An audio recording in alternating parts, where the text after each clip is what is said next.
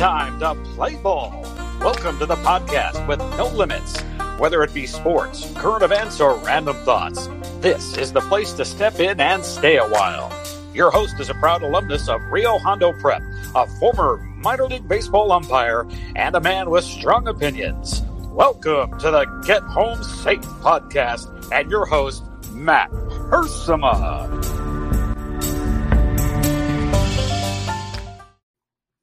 Hey guys, and welcome to another episode of Get Home Safe. It is Monday, November 9th, 2020. Happy Monday to everybody out there as we start a new week. Hope everyone had a wonderful weekend. It was a little cold and rainy here in Southern California, at least to our standards. I know everyone else around the country probably thinks we're pretty soft with some of our views on the weather and some of our opinions on what cold is. But you know what? It's who we are out here in Southern California. It's one of the many things that we're a little backwards on, if I got to say so myself. But I was actually a little cold. It was kind of an indoor type of weekend. And of course, with so much football on to watch, how could you not? As well as so many other things going on over the weekend, specifically with the presidential election and just overall more craziness from the year 2020. But Halloween is behind us. We are approaching Thanksgiving in a couple of weeks. I don't know how happy a lot of these holidays are going to be, as you know, that's kind of the holiday season, happy holidays, this and that.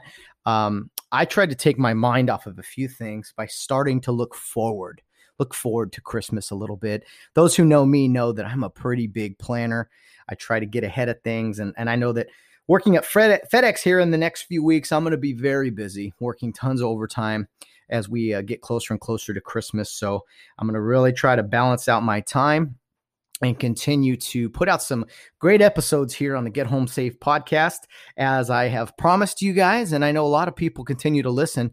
It's fun looking at the statistics, the analytics, and to see that each episodes do continue to grow. So it's really, really cool here as we approach almost the midpoint of November. But I got to say, November 9th, someone who's on my mind today is my mother, Diane Hersema. She would have been 66 years old, born in, let's see, 1954. Yeah, I think my math is right there. So happy birthday, Mom. I know you're no longer with us, but I'm still thinking of you today on November 9th, a special day. And, you know, there's so many times when you're a kid and your parents have a birthday and you don't know what to get them or what you can get them, even not having much money. But for those of you who still have your parents with you out there, let me tell you, treat them nice on those special days. Go spend a little bit more money on them, while you can. I mean, it's our parents have done so much for us over the years that I hope each and every one of you are still on good terms and enjoying life together with our parents. They really paved the road for so many of us. Last Friday, if you had a chance, you got to hear from Sam Hersema. He and I talked about our parents, as he is my one and only brother. And we talked a lot about our parents and just our work ethic and our more of our work path, our career path, I should say. How you don't always end up kind of where you thought you would, but something always leads you to where you should be and everything. So a really good conversation regarding working and jobs. And I thought it was really relatable to a lot of people who are going back to work right now. Hopefully more here in the near future. I'm in a regular job now, which is even hard for me to say. So that's kind of what I've been up to. And our most recent episode was on Friday. So be sure to check that out if you have not already. Before I get into a lot of the sports topics and everything today, I'm going to talk about college football. I'm going to talk about the NFL on Sunday. But I do need to say a few things regarding the presidential election. We had a podcast on Tuesday night, me and Bill Barnes, during the election. It went pretty late into the evening, and we kind of knew that there wasn't going to be a winner projected that night. All right. But the way a lot of the tallies had been going, it looked like it was going to be in favor of reelecting President Donald Trump. For some reason, a few states decided to stop counting, and that was a little suspicious, but that was not the most suspicious part of the evening. Or I should say the next day, or what we've seen this week. So apparently that was for a reason. And the next couple days, a lot more votes that happened to come in, more ballots ended up going in the favor of Joe Biden. And on Saturday, Joe Biden was declared the president-elect by various news media outlets. Well, I know that there are people with any election who are upset by the results, and most people are thrilled, and the other half is thrilled with the results, right? I think roughly each candidate got about 70 million votes. Okay. Now, who is to say how many of those are legitimate or not? I'm no expert on these things. I'm far from it. But I do want to say that sometimes you can accuse somebody of something a lot. You can say, hey, this happened. But if you can never produce evidence, like a lawyer, for instance, which apparently there's a lot of litigation that's going to be occurring here in the next week or so. And if I'm honest, I think it's going to go for a while. But I do want to ask you guys this question. Whether you voted for Joe Biden, whether you voted for Donald Trump, third-party candidate, I really don't care. I've said that before. You guys know who I voted for. All right. And if Joe Biden wins this presidency outright, then the American people have spoken. The voters have spoken. But I do want to make sure that it is the voters who are still alive, voters who have voted just once. I think that is very important, because if we don't have a fair and accurate voting system, then what good is our democracy? What good is our republic? All right. And this is something I thought about over the weekend. I guess for you ladies listening, you could relate to this maybe also, but let me just say it from a guy's standpoint. Fellas, have you guys ever had a girlfriend or dating someone that, kind of wanted to look at your phone? I'm a very private person. I don't like my friends looking at my phone. All right. But sometimes in relationships, I've seen where somebody, a partner, is suspicious maybe of some activity, right? You want to, hey, let me see your phone. Some people say, no, I'm not showing you my phone, because you're either, looking up something you shouldn't be, or maybe someone was texting you that shouldn't have been, or whatever. Some people would argue that you denying access proves guilt, proves that maybe there is something going on. Why, if you have nothing to hide, why would you not let me see? Now, again, I'm coming from a standpoint of I have privacy. I don't want people to see my phone, whether you're suspicious of something or not. That's mine. That's my personal information. All right. But there is an argument that if I don't have something to hide, and I want to prove to the person, to vindicate myself, the girlfriend who is suspicious of my phone activity, it's almost like, sure, you want to see my phone? You think I'm doing something wrong? Here you go. Have at it. Be my guest. And then they see that there's nothing there, and now they feel stupid. Now they will hesitate maybe down the road to question your loyalty or some of your activity, right?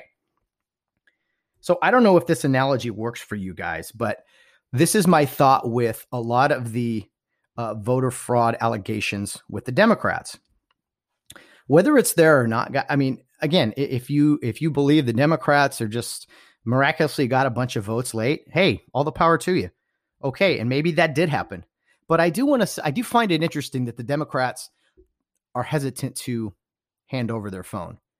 If they have nothing to hide, wouldn't you want to hand over your phone and be like, sure, here, look, this race was fair and square? If you did dominate Donald Trump as you say you did, wouldn't you almost want to assist the Republicans, and make it clear and obvious to the Republicans and the Republicans and Donald Trump that they were defeated? If you hate Donald Trump so much, don't you want to help provide the accurate information so that he looks like a fool?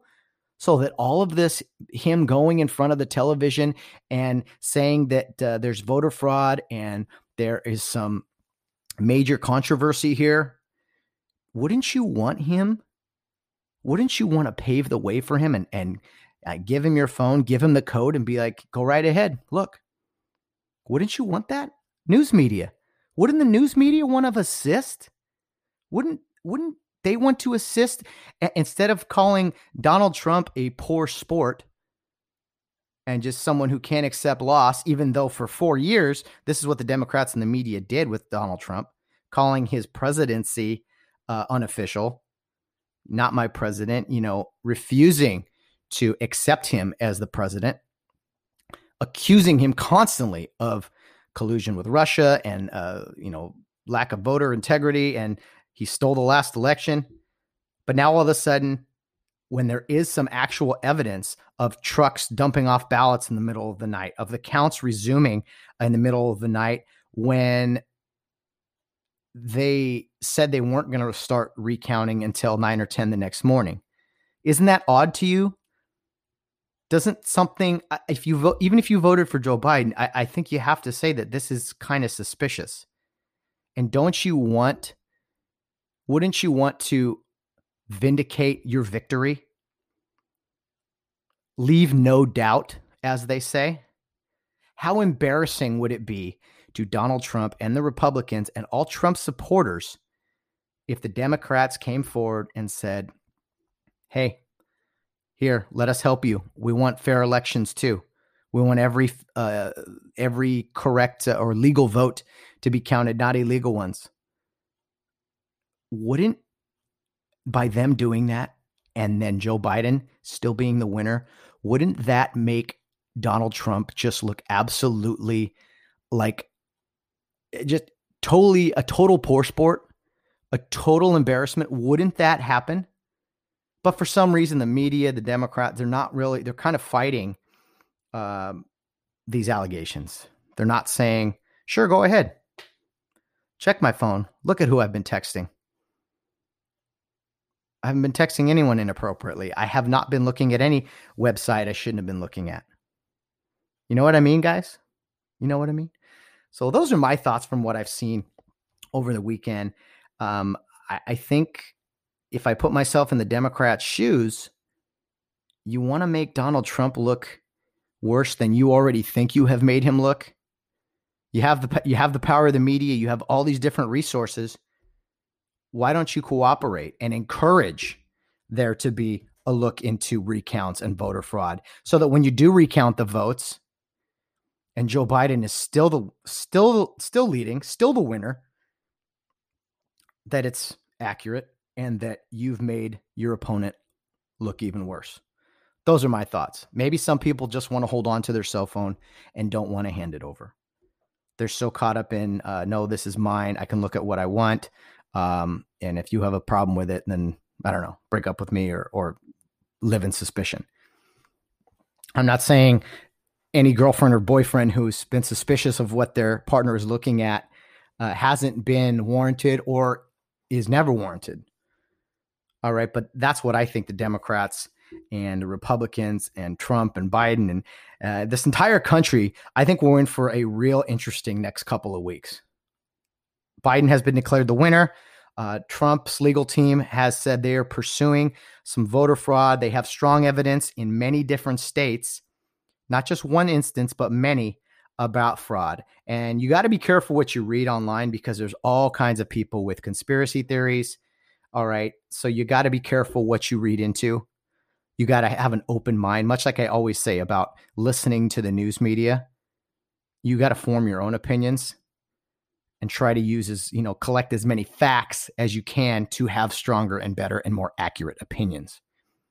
So be careful out there in what you read and what you see.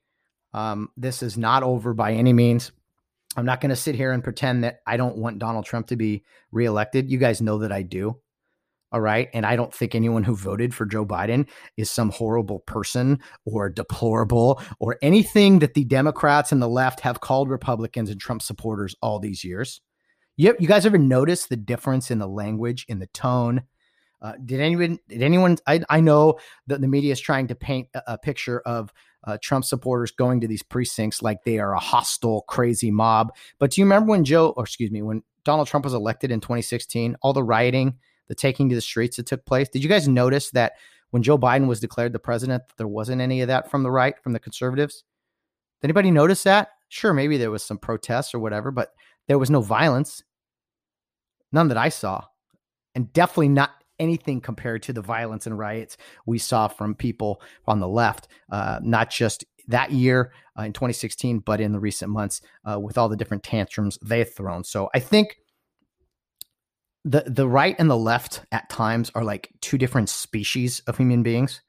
It's hard to say exactly, to describe it all exactly. But again, these are observations. I try to be very impartial and just look at, okay, who's consistent, who's not. And I got to tell you, Republicans and conservatives, if Joe Biden won this election fairly, then it is what it is. Life goes on.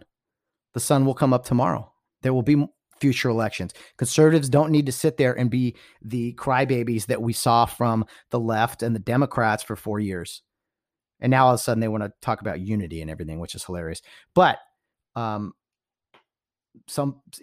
some regards, you got to be better than the opponent. You got to have higher standards. You got to hold yourself to more accountable in some things. So anyway, guys, those are just some things that I'm rambling about today that I think are important to discuss. I'm going to get into a lot of this with Bill Barnes on a Wednesday, as I'm sure you guys are well aware. And our Friday guest, actually, I'm having on the program Brandon Vandermeide, who is a fellow college baseball umpire. He lives in Utah, and he's going to talk to me a little bit about his thoughts on the election and also cancel culture and the social media mob. And it was a really good discussion. We recorded on Sunday, and I thought it was something that a lot of you will enjoy. So be sure to tune in for that on Friday. But I'm going to take a breather here, take a break from my long-winded analogy of the election results, at least for now. And I'll say this again, whether you're Biden supporter, Trump supporter, an independent supporter, I think this is long from over. And if nothing else, it could get a little ugly from both the left and the right. I really do believe that. I think the right, the conservative side, they feel a little cheated, and they're going to do everything in their power to prove voter fraud, to prove that there was foul play. And if something does get overturned, I do think you're going to see some big reactions from the Democratic side of things, the Democrats and the left in general. So much tension still, even though allegedly we have a president-elect. I'm not going to be the person that's never going to say, I'm never going to accept the results and this and that. I mean, they are what they are. But with the litigation going on, the investigations, that's where I think facts will come out one way or another and give us a better understanding as to what happened on the night of November 3rd and a few days after, apparently. So anyway, I'm going to take a breather. Let's talk some sports. Let's get into some action from the weekend. Enough of me rambling about politics and such, but there will be more of that this week. I can promise you that. So let me take a breather, and then we'll dive into some college football action from Saturday. And then our third and final segment should be a little conversation, or not conversation. It's only me today, guys, but it'll be a little bit more discussion on some games that happened on Sunday from the NFL side of things. So bear with me. Thanks for joining us today. Happy Monday to all. I'm going to take a breather, and then we'll be right back to talk some college football. Well, let's talk some college pigskin, as the kids say these days, or I'm not sure where people say that anymore, but I'm going to say it. College pigskin from Saturday. Before I get into this, there is something I want to say. I'm very hard on sports announcers. I know it's not an easy job. Okay. Just like I don't like when they criticize officials, and I am criticizing broadcasters, but I'm going to do it. I'm going to do it. I've actually done some broadcasting on, online stuff, and it's not as easy as it sounds at times, but I do have some bones to pick with some announcers because I see it every single weekend in football. Announcers, I know you're watching the game and you're trying to say what happens and everything. Would you please stop guessing on plays? And what I mean by this is announcers will say, he's out of bounds at the 1 yard line when the referees are clearly marking the guy down at the 4 yard line. It looks like he's in the end zone. No signal yet. Why don't you wait for the signal? Now, right or wrong, your job's to broadcast the results of what happened. Comment on what happened. So even if an official is wrong and it goes to replay later, you still have to announce what they declare happened. kills me all the time. Oh, there's a catch, and it'll be a first down for Syracuse. Oh, wait, no, they're saying it's incomplete. Referees, they are far from perfect, but just watch them. They have signals and everything that tell you what happened on a play. Drives me absolutely up the wall. Just watch where the official marked the ball. Watch him waving his arms. Watch him signaling catch. Because a lot of times the officials are correct. So pay attention. Please, announcers. Please. Oh, I didn't see the official mark. Well, maybe you should watch. Anyway, I'll have more to say about that, I'm sure, at another time. But let's get back into college football. So an exciting Saturday of college football. And for Pac-12 fans, I don't know how many of them are out there, but I do know a lot of my show listeners are here in Southern California, and they were probably tuning in to either UCLA or USC, and maybe some other teams they follow, Stanford or Oregon. I don't know who people follow anymore. But I will say the Pac-12 kicked off, and it kicked off rather early on Saturday due to a lot of the TV scheduling and everything, with the Pac-12 coming back at kind of late in the season after a lot of people have played some games already. They had to kind of get into certain TV slots. And I also know that the Pac-12 is doing some of this as well for exposure, rather than having Pac-12 after dark, late at night with 7:45 p.m. kickoffs, 10:45 on the East Coast. They wanted to do some noon Eastern kickoffs with the big noon kickoff, which is on Fox every Saturday. So the Pac-12, in their infinite wisdom, decided to have USC and Arizona State play a 9 a.m. kickoff at the Los Angeles Memorial Coliseum Saturday morning. 12 o'clock kickoff on the East Coast, right? Okay, that's not bad. Get some exposure of the Pac-12 and everything. But a 9 a.m. kickoff, I know there were no fans, all right, but that's pretty odd. I mean, what are you playing, like what are you playing, 3 games on that field today, like it's junior All-American football or something? 9 a.m. kickoff, really? Anyway, I knock it. I do knock it, but I did wake up early Saturday morning. I say early because I get home kind of late, right, on especially Fridays after work and everything. I did wake up and I watched every game of that USC Arizona State game. So I'll talk about that game. And I will say most of the game, USC looked very similar to how they've been the last couple of years. I know they have a new defensive coordinator and special teams coordinator. But offensively, I think USC is trying to set some type of Guinness Book of World Record in this very shortened season with how many 2-yard passes they can throw. I don't know what the record is. I refuse to look it up, but it appears to me USC wants to set some type of record. I cannot understand the consistent throwing of like 1 or 2 yard passes. Every now and then I understand you dial something up and a guy's got to get in the open field and make a play, maybe a screen pass. All right. SC still is like in love with this bubble screen stuff, but I don't know how many times, especially late in the fourth quarter with like 6 minutes left, under 5 minutes left, they're down 2 scores and they're throwing these 2-yard passes. You're almost better off having an incomplete pass because at least the clock stopped. And I'm like, I know the Arizona State defense is backed up and they're not letting USC throw deep. I'm not saying throw a 40, 50-yard pass, but throw something down the field a little bit. How about a 10-yard pass? At this point, I'd take 7 or 8. But these 2 and 3 yard passes, I about pulled the remaining hair out of my head on Saturday. I'm like, what are they doing? Clay Helton, you got to make a splash this year. You need to you only got a couple games to prove that you shouldn't be fired. Because the fan base, everyone wants you gone. And what I saw on Saturday, and don't get me wrong, I like Clay Helton. I've never met the man. So many people are like, oh, he's such a nice guy. It's like, how do you know he's a nice guy?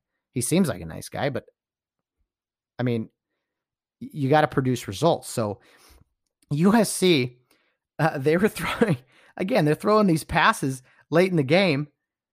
And I'm like, are the scoreboards not working at the Coliseum? Do they not see the score, what the score is, and how much time is left? That's the only thing I could figure out, that they thought there was like a whole quarter and a half to play. And they're just taking their time, doing their thing. I'm like, okay, well, this is a rough start to the season now that it's barely turning 12 o'clock. They've been playing since 9 a.m. Just really, really odd stuff. But anyway, the Trojans managed to score late. They scored late with about, just under 3 minutes left, I believe, and managed to get the onside kick. Now, you don't see many onside kicks recovered by the kicking team these days, almost never in the NFL because of their stupid kickoff rules. But I thought the way SC got the onside kick, I thought it was very well executed. Okay, so that's hats off to the new special teams coordinator. And it's an onside kick. Your chances of recovering are not great. You need the ball to literally bounce your way. And the Arizona State kid, one of the receivers, he got his hand on it, but it was a tough ball to handle. I'll give him that. There's bodies colliding everywhere. So SC got the break. They got a break there. You got to execute an onside kick, but there is some fortune involved. So they get that, and then it looked again like USC was just, again, trying to set a record with all these passes 6 feet and short less. But they managed to score on 4th and 9, I believe it was. Drake London on a pass from Keaton Slovis, 21-yard touchdown pass. And wouldn't you know it, it was a pass that was down the field a little bit. A very good throw and an even better catch. I thought the defense was there for Arizona State. And Mr. Drake London, he held on to the football. And you know what? It was some rain in the morning. It was a slippery ball kind of day for both teams. So I applaud him on that catch. I thought it was pretty well done. And I had turned the volume down because what I was doing late in the fourth quarter, thinking that USC was going to lose, is I put on the ESPN radio, or no, they're not on ESPN anymore. They're on KABC, the USC radio network. And I listened to what they were saying on their broadcast because I wanted to hear the callers call in. That's part of the fun for me on Saturdays, or even maybe after like the Dodgers lose and hearing the frustration in fans' voices, because I'm that way at times. I can hear myself and some of the fans. Some of them are just lunatics too. But anyway, I was going to listen to that, and I was watching. They're about a play behind, and it was cool to hear them broadcast the game while watching it on TV. So that was cool. And when USC scored to tie the game and then take the lead with the extra point, it was good call by Pete Arbogast. Arbogast. I'm trying to remember how I say his name, but he's a really good radio broadcaster and far from perfect. I disagree with some of his takes, but really, really cool hearing that. It was funny that I put the radio on to listen to angry callers and ended up hearing quite a comeback from the USC radio network while watching the game. So, hey, I gotta say, never say die type attitude from the USC Trojans. 14 points, not just in the fourth quarter, but in like the final 3 minutes. A very tough loss for Arizona State. I mean, they really controlled most of the football game. They really did. And Jaden Daniels, who's a Southern California kid, grew up in San Bernardino, went to Cajon High School, the Arizona State quarterback. He had an okay kind of day. He didn't throw the ball particularly well. I think he's more of a guy that hurts you with his legs. He had 11 carries and ran for over 100 yards, and he was 11 of 23 throwing for only 134 yards. So they definitely depend more on him for his legs than his arm. He's not as accurate, I think, as they'd like him to be at Arizona State. But he's only a sophomore, so maybe he'll get a little better. I was rather impressed with Keaton Slovis from USC. He did put the ball in the air quite a bit, 40 of 55 for 380 yards, 2 touchdowns, and an interception. I think Keaton Slovis throws a good football. He works well from within the pocket. Sometimes when I see him holding the ball, I'm like, oh no, bad things are going to happen here. But he played pretty well for the first game. He played pretty well. Again, he a lot of his completions were these 2 and 3 yard passes they were throwing towards the end of the game.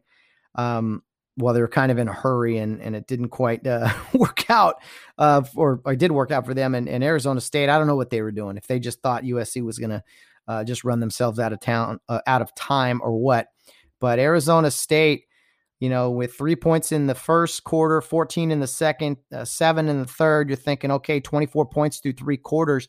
they're heading in a good direction, but only 3 points in the fourth quarter. And I think that's ultimately what hurt them, is just not putting up a few more points. And USC wins the game 28-27 on a rainy morning at the Los Angeles Coliseum, where the sun did come out and shine a little more brightly for the USC Trojans that morning. So kind of a weird, crazy start to not only the USC season, but the Pac-12 season. Well, it was like 12:30. I'd watched a USC game already, and I was like, man, what else is on today? What a crazy day. This feels weird, not waiting for a USC game that usually occurs later in the evening or afternoon at least. So I kind of bounced around, watched a few different games, and probably the biggest noise that was made in the afternoon was the University of Indiana, or Indiana University. I don't know what order they do things, but Indiana, the Hoosiers. Yes, this is not a basketball game. This is a football game, taking it to the Michigan Wolverines and beating Jim Harbaugh and the boys from Ann Arbor 38-21. And to me, it was the first time, first of all, that Indiana had beaten Michigan since let's see, I don't want to misquote this here, 1987, I believe it was. And you know what? The score was probably, or the game was even worse than the score. Indiana looked like a more physical team, looked like a better coached team, looked like a team that was a little more inspired and played harder too. I'm no expert on Indiana football, and nor do I think it's any kind of power or any type of tradition or anything. But they are ranked number 13th in the country. They're 3-0. Michigan falls to 1-2 on the season. And I got to tell you, Michigan has not looked good kind of at the close of last year and at the beginning of this year. I don't know if the Jim Harbaugh message has just kind of faded off into the sunset. I don't know. It seems to me when Jim Harbaugh goes places, now in college at San Diego and at Stanford, he got there and, you know, it was improvement nonstop. But in some of these other places he's gone, the 49ers and now Michigan, really good start. Jumps out, has a clear new message, has a new system. Here's how we're going to do things. All this stuff that he does. The first couple of years he's there, okay, man, this is great. Right direction. Niners go to the Super Bowl. Michigan, winning 10 games a year and in big bowl games and everything. But then it seems to me like, much like what happened with the 49ers, it's now happening at Michigan. It's like his message to his players or the message to his program is just not, people aren't buying into it anymore. The message dies out. Part of the good thing about coaches I played for was that messages were consistent and always inspiring, always motivational. I never went into a game that I ever thought I'd lose. And I'm not saying Michigan players think they're going to lose games now, because they probably love Coach Harbaugh. They love him in his khaki pants and him yelling at referees and all this and that. But for Michigan football to be one of the blue bloods of college football, one of the top programs in the country, I think they're one of those pretenders again, much like Texas or even USC right now. Sure, you got great tradition, but are you an Alabama? Are you a Clemson? Are you an Ohio State? I know there's only a few teams who are that way. The top teams are few and far between, but I consider Michigan almost like, I don't know how many teams are in that tier one, but Michigan to me, they're not heading in a good direction. Hail the victors, right? As they say, their fight song is one of the best. They got a great tradition. I think John Harbaugh is a great coach. I really do. But for whatever reason, things are not looking good for them. They make mistakes. They are not as physical as the other teams. They just don't look like a Jim Harbaugh coached football team, which is really odd, because typically all those things are dialed up with Jim Harbaugh. His teams are very physical. They don't make mistakes. They play hard. And the Michigan Wolverines are in real trouble. I don't know if it's just the crazy year 2020, all the COVID protocols. I don't know. Everyone's dealing with it, though. It's not just Michigan who's the only team that has to put up with this stuff. So anyway, that was kind of the afternoon for me. I watched the Georgia-Florida game, the world's largest outdoor cocktail party, as they say. Very great rivalry. That game's played in Jacksonville every year. And I was pretty surprised that Florida really took it to the Bulldogs from Georgia. I mean, it really wasn't that close. They got up by 20, and they just had control of the game. Really great atmosphere, great football, great to see fans out there. Pretty gruesome injury from one of the Georgia wide receivers as he scored a touchdown. Feel bad for him. Looked like a pretty bad injury to the leg. Definitely done for the season. If you're a little squeamish with things like that, don't look it up. But anyway, that was kind of the big build-up game. Well, I should say one of the big build-up games on Saturday, and didn't quite deliver to the build-up, some of the drama that I thought there would be. And congrats to Florida on beating their rivals in Georgia. And, we saw Georgia play Alabama, and it was just like, okay, Georgia hung in there, but Alabama's just a little better than everyone else, right? So Florida, I don't know where they go from here. They are 4-1, ranked 8th in the country. Georgia's now 4-2. I do like what I saw from the Florida quarterback.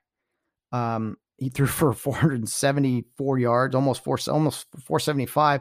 But Kyle Trask, he looks like a pretty good quarterback as far as being at the college level. You could tell he's a senior, the way he carries himself, the way he leads the team and everything.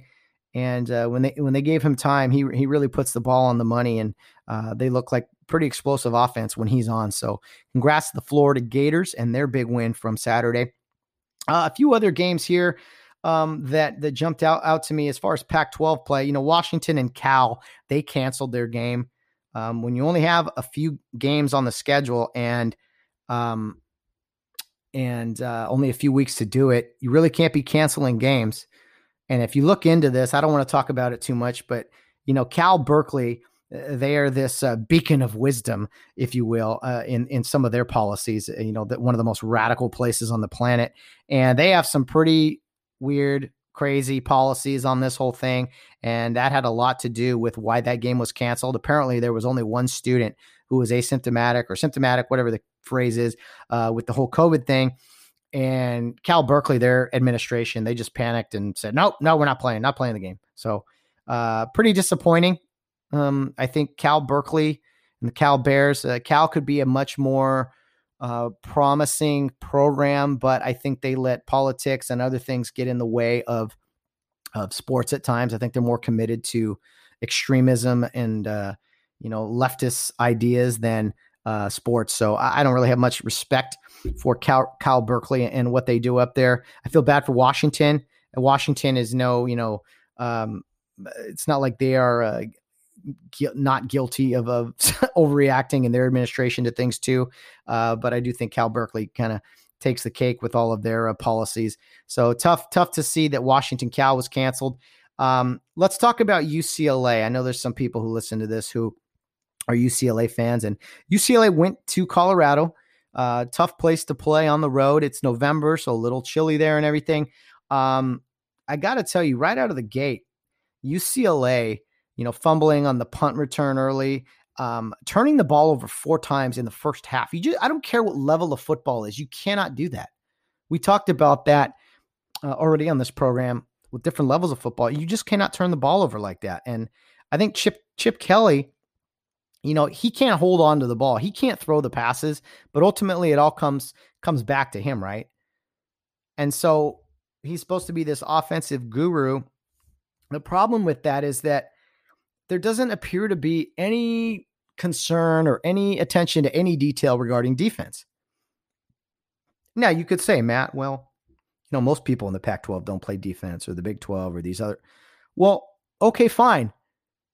But you're also the one who constantly gives up tons of points, gets behind. UCLA was behind 35-7 in this game. I will give them credit. They rallied. They put up 21 in the third quarter alone and scored again in the fourth quarter to get it within 6 points.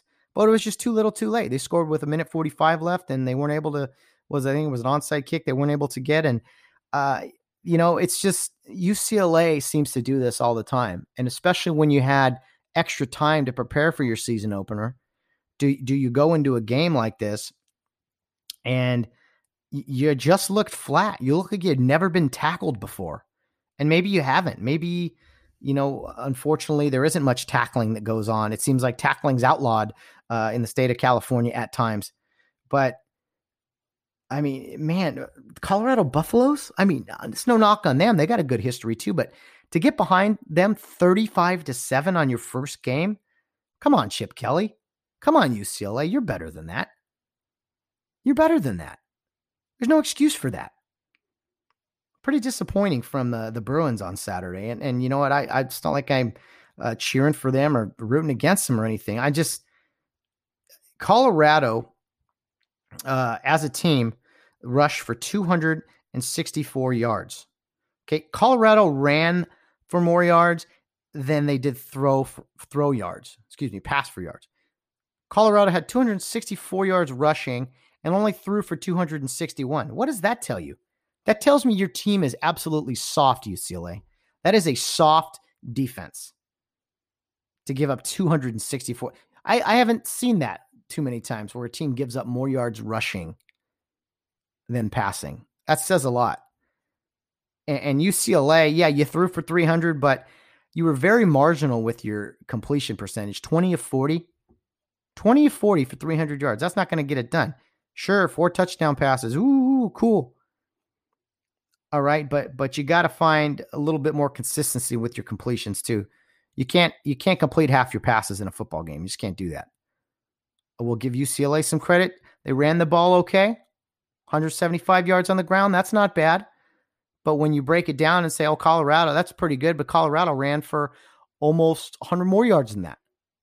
So UCLA has some real holes to fill, and it continues to be on the defensive side of the ball. I don't know why they can't seem to piece together any solid defenders in over there in Westwood, especially, with all the recruiting they do in Southern California and everything. I know there's kids in California who know how to tackle, who know how to cover. I know there are. You got to find them, UCLA. So that's kind of my thoughts on Bruin football from Saturday. I will talk about, Oregon looked good over Stanford, a big win there at home, and some local games as far as, Fresno State over UNLV. I always pull for those Mountain West teams and everything. I like what they do. BYU put it on Boise State on Friday night, 51-17. That was rather surprising. And another surprising game, San Jose State, the Spartans, beating the San Diego State Aztecs 28-17. So those are some lower tier Californian schools that are in the Mountain West and maybe don't get the notoriety of some of the other schools, but they play good football too. And I always like watching their games over the weekend because you see a lot of local talent on those teams as well. Well, the game of the day was Clemson Notre Dame. Notre Dame ultimately won 47-40 over Clemson in double overtime. It was one heck of a game. I enjoyed every second of it. I was watching some boxing as well as that football game.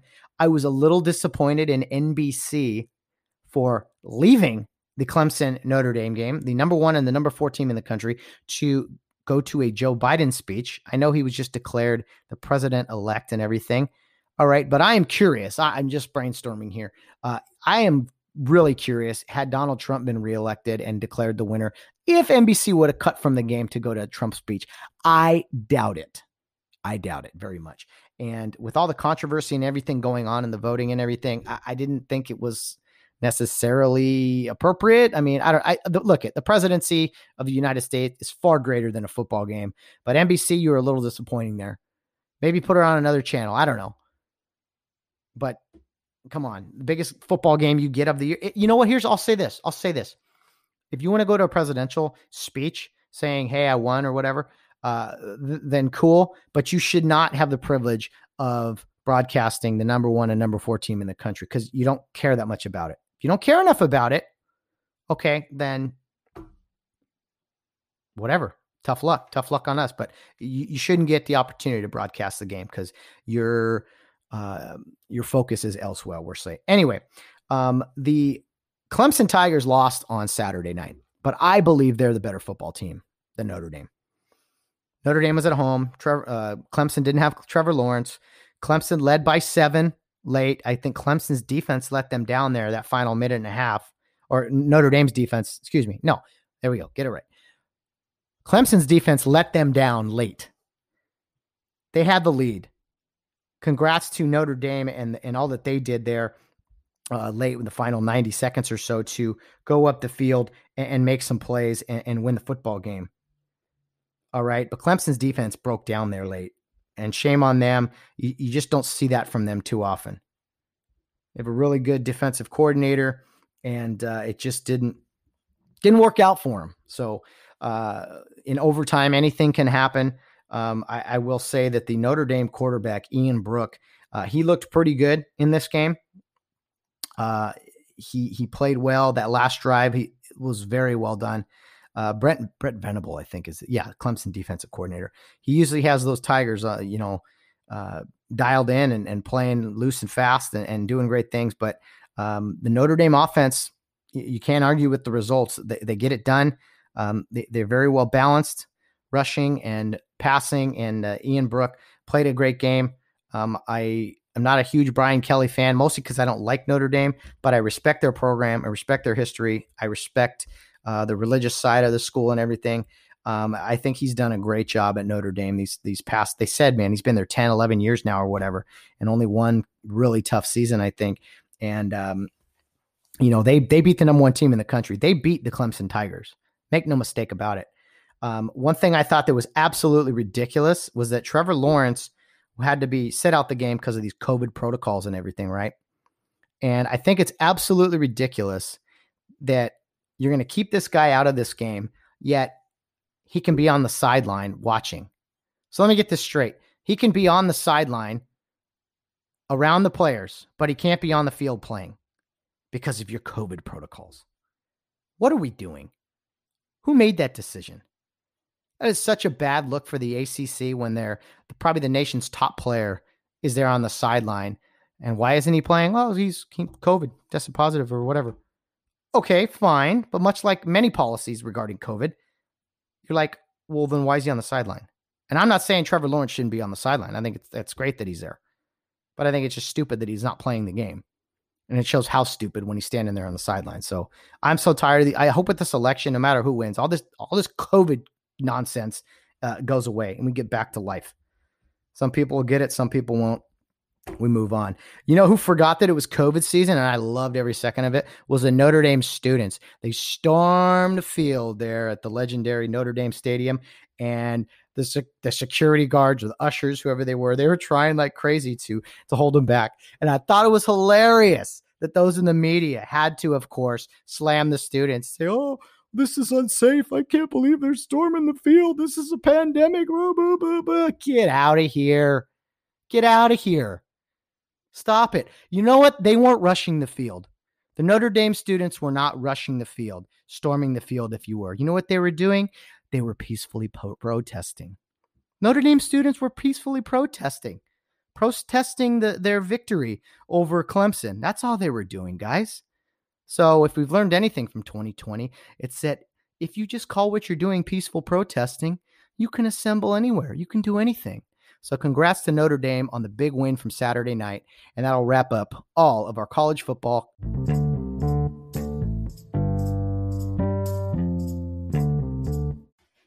Well, sorry about that, guys. Sometimes I end up having to rush at the end of these segments here. I didn't realize that on some of them, sometimes there is a clock where when you're recording on the Anchor app by yourself on your computer, you only can do 30-minute segments. So that's kind of why I looked up and I was like, oh man, I only got 5 seconds left. Just total transparency here. Nothing to hide.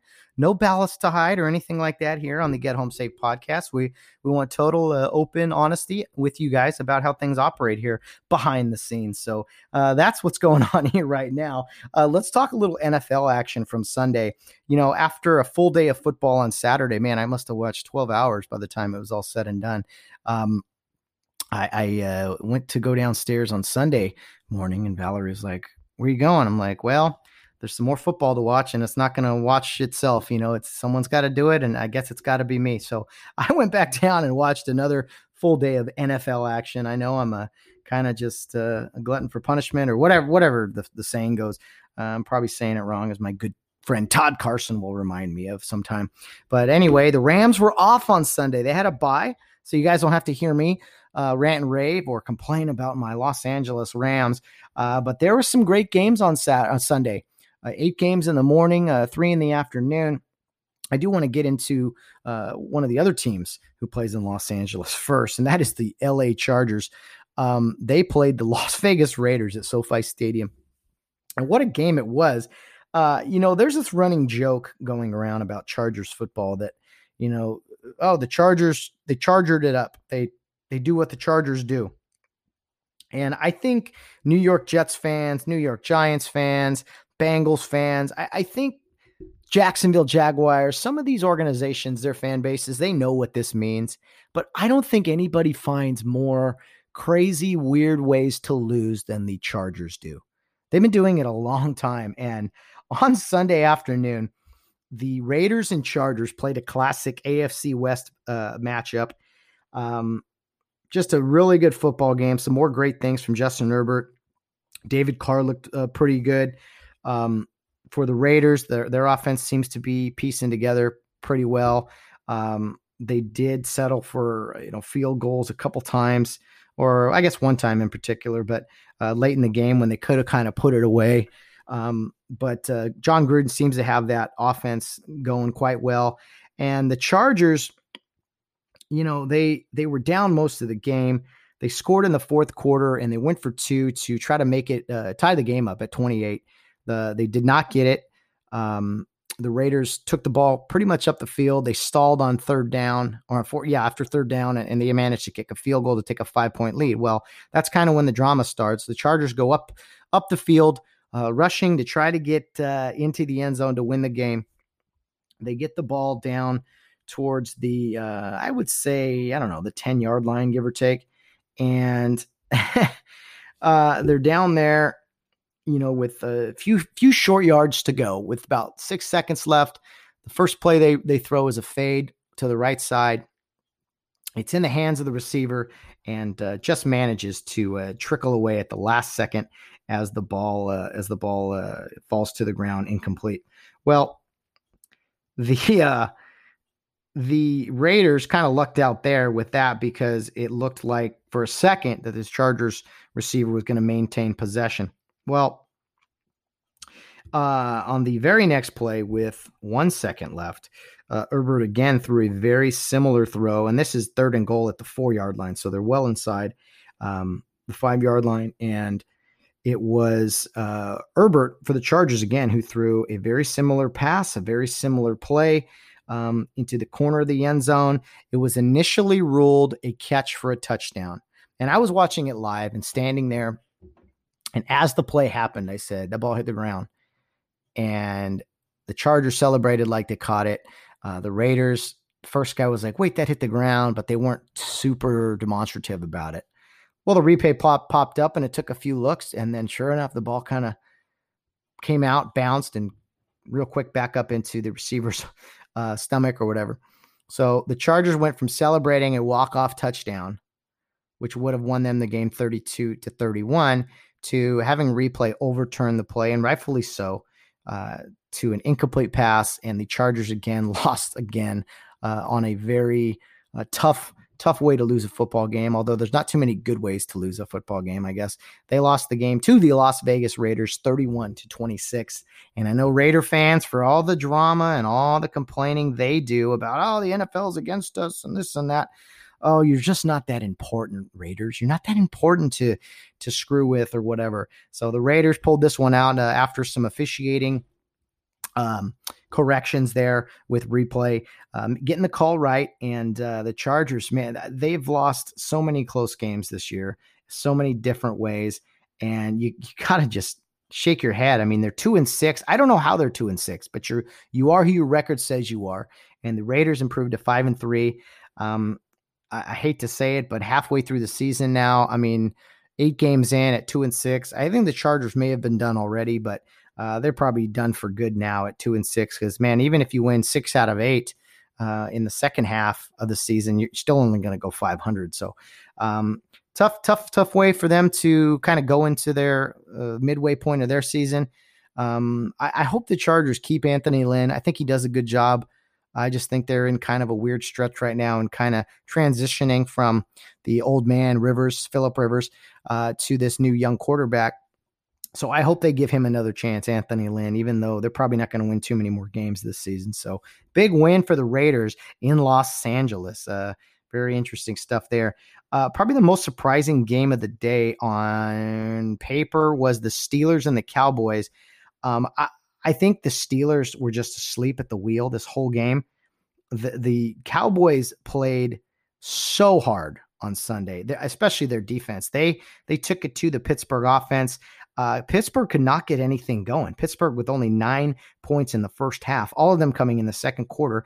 They went scoreless again in the third quarter and then rallied in the fourth quarter to score 15 unanswered points, really, to win that football game 24-19 over the Dallas Cowboys. And even though the Cowboys were on their fourth quarterback, they were winning most of the game. Garrett Gilbert for the Dallas Cowboys is, I don't know what he was doing a few weeks ago, but he's a starting quarterback of the Cowboys now. And the Cowboys played hard. They were grinding away. Their defense has been terrible all year, but they played pretty well. And the Steelers, who are undefeated still at 8-0, I think they went into this game really either overconfident or just not thinking too highly of the Dallas Cowboys. And if we've learned anything in this league, in the NFL, maybe you can do it in college, but in the NFL, you cannot go into the game thinking you're going to just roll over someone. You got to be ready for a dogfight each and every week, no matter who you're playing. Whether it's the Jets, the Chargers, the Jaguars, or this year, the Dallas Cowboys, you have to be ready. Or if you're not ready to play, it's going to show. Case in point, what happened on Sunday evening, where the New Orleans Saints absolutely obliterated the Tampa Bay Buccaneers. I mean, this game wasn't even close. I don't know who won the coin toss. I hope the Buccaneers won the coin toss because that's about the first and only thing that would have gone well for them. I mean, the New Orleans Saints were ahead 31-0 at halftime. The second half was just a breeze because it just had no pun intended there, by the way. I drew breeze. I need a rim shot here. It was like uneventful. Again, build up for this game. I was looking forward to it. I thought, New Orleans won the first matchup on opening day. I thought that Tom Brady and the Bucs were really catching their stride and going to take off. They brought in Antonio Brown, which I didn't comment on much earlier, but personally, I think it's a bad move. I don't care how much he has changed and all these things. I think you're potentially bringing in a cancerous situation to your team. I know he's a great talent. I just think there's too much potential for drama there. He needs a little bit more time away from football to prove to me and other people that he's serious about this and fix some of his other off the field problems. So I don't like that whole thing. That's not why Tampa Bay lost on Sunday night. All right, Tom Brady threw 3 interceptions. Some of those are not his fault. Some of the balls tipped and everything. Sometimes the way the ball bounces, sometimes another team is just better than you on that day, any given Sunday, right? But Tampa Bay went from looking like maybe the best team in football the past couple weeks, even though the record was 6-2, to a very mediocre, bad team on Sunday night. And the New Orleans defense, they have some good players, but they have not been, I would say, the level of consistency on the defensive side of the ball. Well, they dominated Sunday night. Giving up 3 points to Tom Brady and the Buccaneers is no small feat. That is something really that I don't think anybody saw coming. So I'm going to chalk this up as just a bad game, a bad week for the Buccaneers. I don't think this is who they are necessarily, but until they can prove otherwise, maybe it is. I don't want to overreact to any, big loss or big win for anyone, but man, the Saints really took it to them. And how cool is it to see Brady and Breeze on the field at the same time? 2 guys in their 40s, from what I can tell, pretty classy guys that just play the game and play it the right way, do all these things. Really cool to see, but not what we were expecting at all. As a matter of fact, I started kind of recording the podcast a little earlier than I usually do on Sunday nights because I was like, man, this game is just terrible.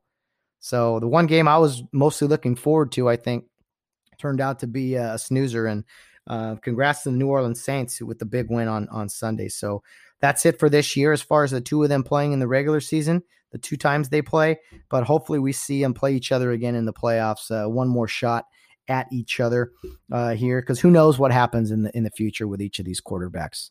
Anybody playing in their 40s, any game could be their last, or any season could be their last potentially. So I hope they both come back next year and maybe one more shot at playing each other. A couple other games. The Seattle Seahawks went across the country to Buffalo, New York, to take on the Buffalo Bills. And, the Bills, I'm just very skeptical of. I keep saying it, but, maybe at this point, now that they are 7-2 and they beat the Seattle Seahawks, maybe the Bills really are for real. And I don't mean for real in the sense, they're a playoff team. We know they're a playoff team. All right. They're supposed to be like built around defense and everything. I don't see that. Their defense has not been consistent this year. And another defense who's not consistent has been Seattle. Seattle's made some like big plays defensively. Like in a few games, they've had like singular moments, but overall their defense has not held up to the standards really of the usual Seattle Seahawk defense, right? That's what you think of in them. And quite honestly, they're not what they've been before there. Russell Wilson is going to win you some games, but I mean, he cannot do it all. Russell had 2 interceptions on Sunday, threw for almost 400 yards. But you're not getting the consistent rushing attack from Seattle like you've seen over the years. And the Seattle defense, again, is not up to their standards, up to par. I'm very skeptical of Josh Allen and the Buffalo Bills, but he's throwing the football a lot better now. When he came out of Wyoming, I thought this is a really good fit. I saw him play in the Mountain West, cold weather and this and that. I think he's a good fit for Buffalo. I think he runs around a little bit too much for my taste, but you know what? He's starting to be a lot more accurate, and he's playing good football. And you know what? Maybe he is, after all, a pretty decent quarterback. He's still young, but he's heading in a good direction, much like the Buffalo Bills are. I do think they'll probably win that division, but the team I talked to you guys about last week, specifically because they were playing my Los Angeles Rams, was the Miami Dolphins. And the Miami Dolphin defense, now with Tua Tagovailoa starting quarterback now, that's definitely interesting thing to watch. But the Dolphins go into Arizona and beat the Arizona Cardinals. And it wasn't for a lack of offense really from the Cardinals. They played pretty good ball. Kyler Murray not only had some great throws, but also some really good runs, led the Cardinals in rushing with 106 yards. I don't like seeing quarterbacks lead a team in rushing. You guys know that? All right. But Murray, if he's anything, he makes his reads pretty quick. And if he feels any kind of pressure, any type of walls closing in on him, he takes off, and he's so quick. He's a little guy, but he is really, to me, he looks like he's playing pretty good football this year. He's out of that kind of rookie woes, if you will. I think he's heading in a good direction. Arguably, they should have won the game on Sunday. I mean, it was anybody's game, 31-31 there in the fourth quarter. The Dolphins were just a little bit better. Cardinals missed a field goal late that would have won it. It looked straight. It was straight, but it was short of all things, which you almost never see. It wasn't like a 60-something yarder. So that was a little odd. So that game was headed to overtime, really, if that field goal isn't missed. A pretty good matchup. I was praising the Dolphins defense last week, thinking they could hang with Buffalo Bills maybe, and with the level of defensive play the Dolphins do and everything, but they gave up some points on Sunday to Kyler Murray and Cliff Kingsbury. And you know what? It's to be said, because the Cardinals offense is pretty good. It really is, especially with the addition of DeAndre Hopkins. Of course, one of my favorite players in the NFL is Larry Fitzgerald. He just carries himself with class and is always always there. He's Mr. Consistent, right? I think the Cardinals, I would be surprised if they don't make the playoffs. All right, but we've talked already about that division. Kyler Murray is still in his second year in the NFL. So in the second half of the season, maybe after some more film and things, teams might know how to play him a little bit better. But he's really throwing the ball well. He's running around a lot, but he's throwing the ball very well. 21-26, good numbers there. on Sunday, and not a bunch of yards, but the throws he does makes, I mean, they're spot on. There's good touch. Like what I'm seeing from Kyler Murray. And the Arizona Cardinals in general, I think they're believing that they're a decent team. They're 5-3, tied with the LA Rams for second place in the NFC West, and with the Seahawks losing on Sunday as well, that division just really tightens up. The 49ers, of course, lost on Thursday to the Packers. They got kind of blown out. But with the Seahawks being 6-2 and both the Cardinals and Rams at 5-3, Niners struggling a little at 4-5 now with some injuries and everything. They might slowly fade off here, but never doubt Kyle Shanahan and Jimmy G. If he gets healthy, I think he can play pretty well too. So that division is still, I think, hands down the best in football. And we'll see in moving forward. The Rams play or host the Seattle Seahawks next Sunday. So I am hoping that division gets all tied up after next week, but we shall see. Another big game on Sunday was the Ravens Colts, two pretty good teams, extremely low scoring, especially in the first half. The Ravens were able to pull away 24-10 over the Colts to improve their record to 6-2. The Colts fell to 5-3. I actually thought the Colts would win this game. I thought it was just kind of off of a hunch. It wasn't anything I saw or anything. But I thought, hey, for a while there it was 7-7 in the second half, and or at least near halftime or something. And I thought it was going to be a little tighter ending, but the Ravens pulled away, and congrats to them on a big win.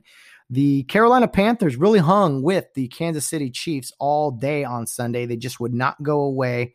And if it were not for a missed 67-yard field goal as time expired, the Chiefs would not have walked away with a win there. The Chiefs beat the Panthers 33-31, and probably the most surprising score of the afternoon.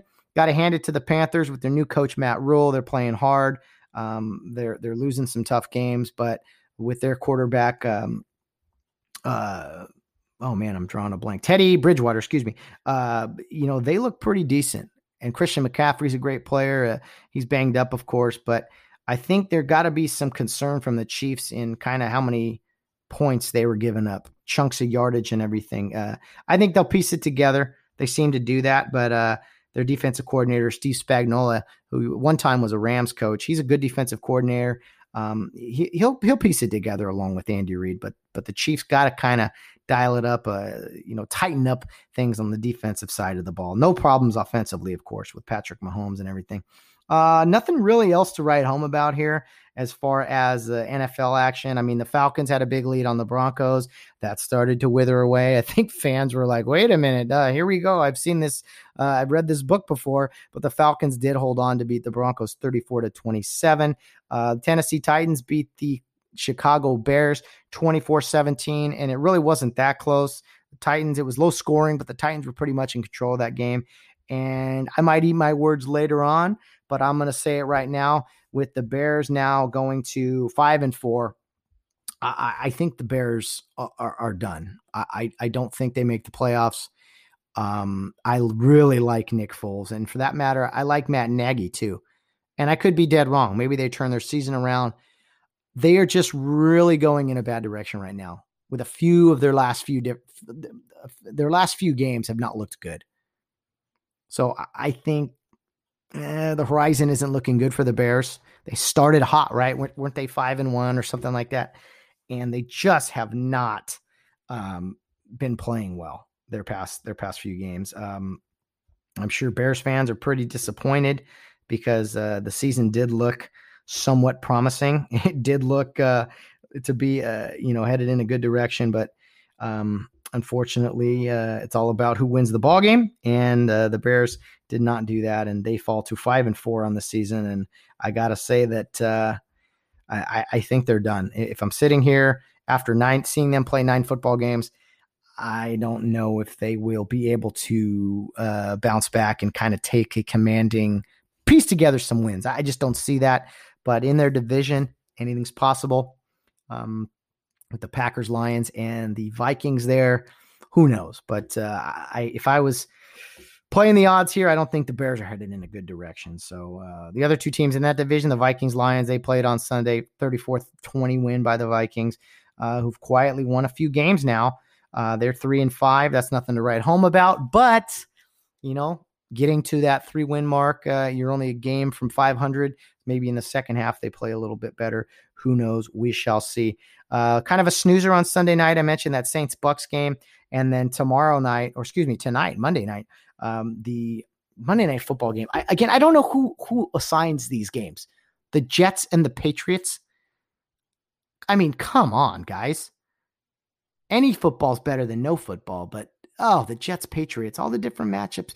I know that the networks control these things, but unbelievable. The Jets and the Patriots. I don't know what you guys will be doing. I typically try to avoid the score and try to get home and watch some of the game late after work, but not this time. I don't really care. I could care less about that game. So if you're a Jets fan, you're a Patriots fan, I do apologize, but enjoy your NFL action on Monday night. I probably won't be tuning in, but that's about enough for me from my NFL comments.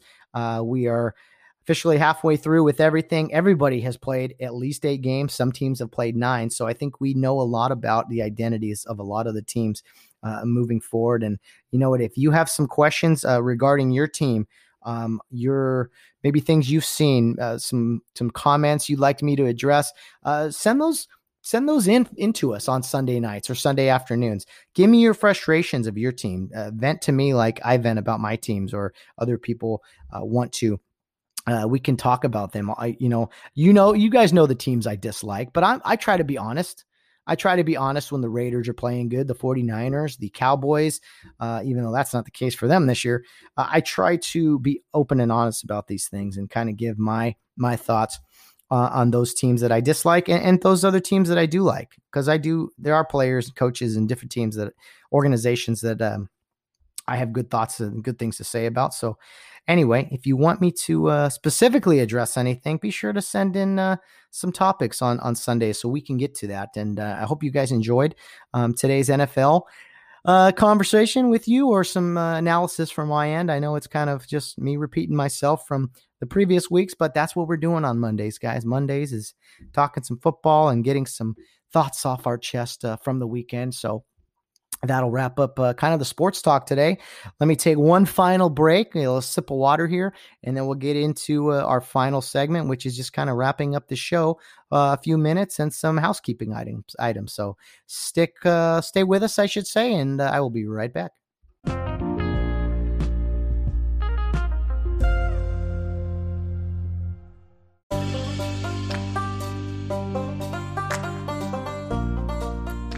Well, thanks for starting off your Monday with us here at the Get Home Safe podcast, or whenever you're listening to this episode, whether it be Tuesday or later in the week. Either way, thanks for joining us. Thanks for chiming in and listening to me ramble away about sports and about college football, NFL football, and of course, my thoughts on the presidential election and everything that's going on around the country here in this crazy world we live in 2020. I know the future is pretty uncertain. We look out at the horizon and we're not quite sure what to expect. But you know what? All we can do is get up each day and get after it, do the best we can, and control what we can control. So I'm really interested to see all that plays out here with the presidential election and everything as the year moves on and as we go into the month of November. I mean, pretty soon we'll be at Thanksgiving, and after that, Christmas. And as it stands now, we do have a new president elect, I should say. But there's a lot that could still be determined. When I was a freshman in high school, in 2000, or it was a sophomore year, in 2000. But anyway, during that election that lasted, 37 days after election night, with all of the litigation and lawsuits and everything that went into the state of Florida in the Al Gore and George Bush president election, I think we're in for something similar to that again this time, something similar in multiple states instead of just the one that happened there. So strap in, as they say. It's going to be a long ride, I think, from here on out. And I could be dead wrong. Maybe it's all over in a couple days and nothing changes. But I do hope that we can find a way to get along in some sense. I heard some discussion from Democrats and such about unity, and unifying now and this and that. So I hope that's the case, whether Joe Biden is the president or Donald Trump is the president. Donald Trump is still the president, and Joe Biden has been allegedly elected president. So that is to be determined. But however it plays out, I hope this talk of unity continues, because we definitely need it one way or another. No more COVID. We need to get back to life. We need to get back to work. People can get back to their way of doing things, especially as we approach the holidays here. A time where we're supposed to be very thankful during Thanksgiving, and then even in the Christmas holiday, the Christmas season. And yes, it is the Christmas season for those that are easily offended or need to look it up or whatever the case. This is supposed to be a happy time. And I hope in the next month or so that we can find a happy place, because so many people have had bad news all year long, and we really need some victories. We need some victories as a country, individually, in moving forward. So even with an election, you're only going to find half the country is happy and half of the country isn't. So there's not much that can be done with that. But I think in our daily lives, I think we can all do a little bit better in treating other people, and also just going about our business the right way. We talk about that with athletes all the time, doing things the right way. Well, I think each of us has a responsibility to do that, no matter what your political beliefs, no matter what your religion, no matter what your job or your family or where you're from. We have a responsibility to each other and to ourselves of how we carry ourselves, how we treat other people, and in moving forward. We can't just be naive, but you know what? We got to control the things we can control. At least those are my 2 cents for this Monday here on the Get Home Safe podcast. Guys, there's plenty of ways to follow the Get Home Safe podcast. Our Twitter handle is Get Home Safe Pod. Our Facebook and Instagram page is Get Home Safe Podcast. And our email address is gethomesafepodcast@yahoo.com. We would love to hear from you. So send in some emails with questions or content suggestions. Challenge me, challenge Bill Barnes, whatever you want to do. We leave it to you. We leave it open. We would love to hear from you, just like you hear from us Monday, Wednesdays, and Fridays here on the Get Home Safe podcast. I've done some kind of soul searching a little bit, maybe some social media soul searching, if you will. So for the time being, I still have social media on those various platforms, but there could be some changes in the living arrangements here soon. Some changes in my social media activity. I, along with some of my friends and other people, might not be so happy with some of the things that social media and big tech has done. So I might go in a different direction. I'm exploring those options as we speak. I have kind of dove into a few different other social media options that I'm, researching and kind of just, doing my due diligence on to see if they're worth it. But I am a little fed up with some of the policies of big tech and the different social media platforms that only seem to do censoring on one side of the coin, and I don't think that's appropriate. So if I've learned anything in 2020, that there are some things I can part with, and there are some things that I cannot part with. So we each of us have to ultimately make those decisions ourselves to what we can and cannot live with, and maybe what we should and should not live with. So that's kind of where I'm at these days. But for now, we have those social media platforms on the Get Home Safe podcast, and I hope you give us a like, give us a follow, and tune in on our podcast to listen to us Monday, Wednesdays, and Fridays. Look in those episode notes as well for some links regarding sending in a voice message, as well as some other information about our podcast. Guys, I'll wrap up today's show. Thanks for starting your week with us as we talk some football and some other things. So I'm excited about our conversation with Bill Barnes on Wednesday. It should be a doozy. I don't know if we're recording Tuesday night or Wednesday morning yet, but we will get an episode out for you guys on Wednesday to kind of let out a lot of frustrations and a lot of different topics regarding the election and some other current events as best we can. So be sure to join us on Wednesday with Bill Barnes. But guys, until then, no matter what you're doing, whether you're out on the town or rounding third base, get home safe.